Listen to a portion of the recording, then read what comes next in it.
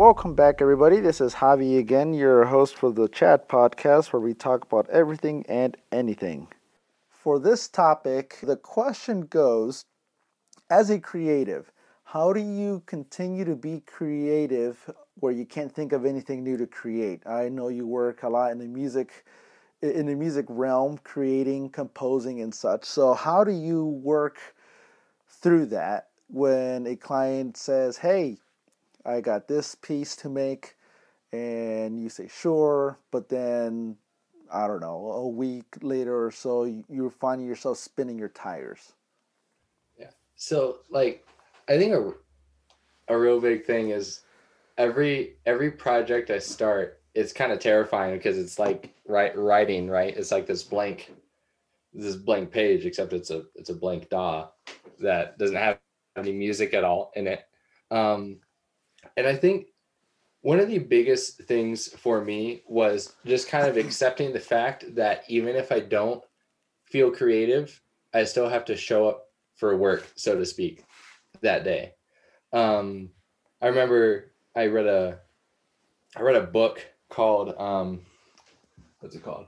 It's called Rest, um, and it was all about the connections between rest and creativity and how people can stay creative.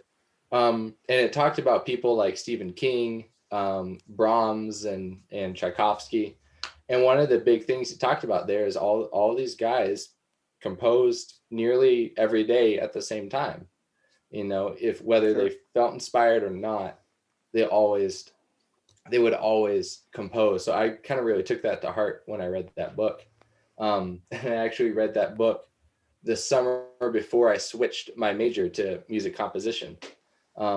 And that's kind of been like my battle cry in composing is even if I'm not feeling particularly inspired, I'll always show up to work because I don't know, creativity is like a weird animal where it's you can't summon it up, but you can set up your routine in such a way so that you can almost always catch it when it when it appears.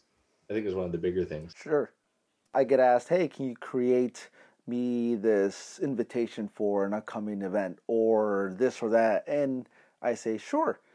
And I start creating and I start designing, getting the dimensions ready. I ask the proper questions of what colors do you want, just to get an idea. I get a few fonts in mind that I think would work, and then all of a sudden I just run into this roadblock of how can I make this work? And I'm just sitting there and I'm going through ideas and I'm talking to people asking questions, but still nothing happens. And then all of a sudden it's more of the aha moment where it clicks. For me, it usually goes a couple days after, or sometimes if I'm lucky that same day, I get the aha moment where I go, okay, this font goes with this color scheme, and I go from there. But I know with you, it's a little bit more intricate. Like when in during those times, like I was writing a piece of music for a scene a couple days ago, and I came to the spot. It was going great. Like I had like the first 30 seconds like down super quick. I was like, yeah, the scene is going great. It's all working. And then I got to this one spot and just nothing worked. It felt like the cheesiest piece of music I had ever written. And I finally had to um, stop. And I just like, there's also the point of like, you show up to work, but you also got to know when to shut down, right? Where it's just not going to Yeah. happen, or where you know that this isn't happening. So I need to go for a walk. I need to go hop on the skateboard or something for a little bit and then maybe come back to it or shut down for the night and revisit it in the morning. And that's usually helpful. Walks are like my skateboard are like my two best friends when hitting a creative roadblock. It's just to stop, get out, and not even think about it on the walk. Just kind of take a deep breath and come back to it. And usually the solution is obvious once I get back, even though it wasn't before. My next question would be, since you're constantly creating different stuff, do you ever come to a moment where you're not working on anything, but something comes to mind and you go, I gotta write this down, or I gotta type it on my tablet or phone or something like that. How often does that happen? And if when it does, what do you do? That's an awesome question. Um, so I would say that an idea that becomes like a fleshed out piece or that will become a video I want to create, those are fairly rare, I would say, in terms of the percentage of ideas that come to mind and actually become a product or like a finished thing, I think it's really small, but ideas tend to pop in my head a lot, especially like the few Okay. days after the weekend are kind of when just all these things start popping up. So how I catch it is with what iOS are we on? Are we on iOS 14, 14.0, right? So what I what I did is I geeked out a little bit about this. I made a widget, and then I Okay. used the shortcuts app to make it in the widget so that if I have an idea I need to write down, I press one button, and I use the app Notion to kind of keep track of my life. And so it opens up a page called Random Thoughts, and I'll type that random thought, and every once in a while I'll go through and organize them and figure out what ones are actually good and what ones aren't. And there's also Sure. I made it so that like if I'm here where I'm like next to a piano or my computer, I can just hit one button and my iPhone starts recording. I play it in, and I'll just leave it until I have time to come back and listen to the recording. And what I found a lot of times is if I write it down or I take the 2 seconds to play it on the piano into my phone and I come back to it a week, 2 weeks, however long it's been since I came up with the idea, all of a sudden there's like all this kind of inspiration for the topic. Like I've kind of learned to not necessarily freak out if I think I have a really good idea, but I don't have time to do it. Because I've kind Hmm. of found that letting an idea sit and simmer in the back of your mind kind of ends up creating a better product than it would have if you hastily wrote it super, super quick and then called it done. I get most of my great ideas when I'm driving or when I'm on a commute because I work. So I work in Chicago in IT, and I drive to the train station nearby. So it's perfect for me to go nap. On the way back, I can't do that because if I nap, I risk waking up 2 stops past my stop. So what I do is I listen to podcasts.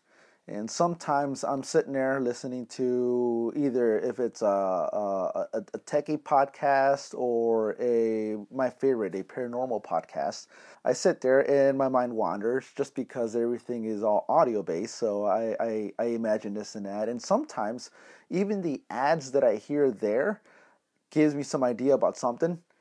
And I tend to just pull out my iPad or if I have a notepad or something like that and just jot it down real quick, just because it's intriguing. Or sometimes I don't even listen to anything and I'm just looking out the window in the train. By doing that, I just your mind wanders and starts to think of different stuff. And sometimes I think of, okay, this is a cool idea for a shot I had in mind for an upcoming wedding and such. So I sketch it out, or if it's a interesting design that I see on a billboard, I try to pull my phone out as fast as I can to get the shot and have that as the basis of an idea that I have in the future. So it's more so of that where I'm on a commute. Yeah, that's really cool. Kind of going along the lines of what you were saying is I'm stealing this from someone, but I can't remember who said it. But like my mind it's not really made for storing ideas, or at least it's not Sure. good at it. It's really, really good coming up with ideas. And so that's why I think it's always been so important to be able to quickly write something down or quickly record an idea so that I know it's there. It's because Yeah. I will forget it if I don't pop it down really fast. That's good stuff, man. It's nice knowing that other people have something similar, as even when it comes to going through a rut and or having something pop in your mind and you quickly do what you got to do to write down the idea. I was talking to another film composer recently, and he said, a lot of times what I do when I get stuck is I'll find like I'll restrict myself to a specific form, and I will make the scene fit into this form, like some musical form. Like I'm gonna write this cue as if it's sonata form, or I'm gonna make the climax happen at 2/3 with the whole like kind of freaky golden mean thing. But like what I found and what I think happens for a lot of people is if you put a little bit of constraint on yourself, like I'm going to use, I don't know what it would be for design, but for music, it's like, I'm going to use these instruments and only these instruments, or it's got to be this length or something like that. That restraint, I think, kind of brings up some ingenuity to solve the problems, and almost always kind of beats the creative block, if you will. I guess the final question would be, before we wrap things up, is, as a creative, who do you have as far as inspiration wise? You know, I think like 3 people come to mind, and they're all kind of completely different. One is a YouTuber, Peter McKinnon. He's his channel is kind of focused around photography and stuff like that, believe it or not. But all throughout his videos, his vlogs, or his tutorials on Premiere and stuff like that, he has like all these like great nuggets about how he keeps doing it, because he's put out, you know, a YouTube video a week or 2 YouTube videos a week for like 3 years, like just consistently. I'm like, dude, how do you sustain that? So he's a big inspiration. Another one, I know it's not like the greatest because he's dead, but Tolkien is a great inspiration to me. It might be just because I connect with his stories a lot, really well. But I think it connects with me in music and stuff because he took the time to kind of handle like the dirty, non-glamorous work of creating languages and stuff like this. It's not necessarily creative, but to support these massive creative works he did. And then, what was the other one? I think another one, honestly, I know it's probably stereotypical for a composer, but Williams is a fantastic example of, I think, someone who's had a long, sustained career of creativity and who has enjoyed it all the way, right? Like, I don't think you see any interview of him where he looks like he's tired of what he's been doing for who knows how many years, or tired of using the same Star Wars theme for the bajillionth time, you know, right? He's always excited about it. And I think that's really key, is to find ways that you stay excited about it, to keep learning about it and not be like, okay, I've learned how to use Logic really well now, but to keep learning about the program, or about what you use, or about music or color theory and all this stuff. And that just kind of keeps sparking creativity. It's almost like keeping this like childlike wonder about your craft all the time. Because sometimes it's hard. Sometimes you have to like choose to do that. With that, I think is a huge help of creativity. And I think Williams has done that throughout his whole life. Yeah, I've noticed that, especially a lot of the fans know exactly who the composer is. And that's a testament to his work, because if you watch a movie, not many people know who the composer is until you watch Indiana Jones, and then you go, yeah, it's John Williams. Star Wars, yeah, it's John Williams. Even the Olympics that he did back, that was hosted in the U.S., he did the Olympics for, I think it was the Winter Olympics, or if I'm not mistaken, I could be wrong. But I know he's done that, and I know he's done NBC's 6 o'clock hour music theme song for that too. So he's done a wide variety, and it's more so everyone knows that when he composes, he shows up. Especially when the new Star Wars series came out, everyone was so excited. They haven't even heard a single note, but they knew that regardless of the movie, the music was going to be great, just because John Williams knows his craft. So it's nice having those people that you kind of go back to, because the majority of their work is like really good, just because they've been in the industry long enough to know what works and what doesn't. So I guess that wraps this podcast up. Thanks again for coming in, Jared. Hopefully we could do this again with a different topic, but other than that, I'll see you next time.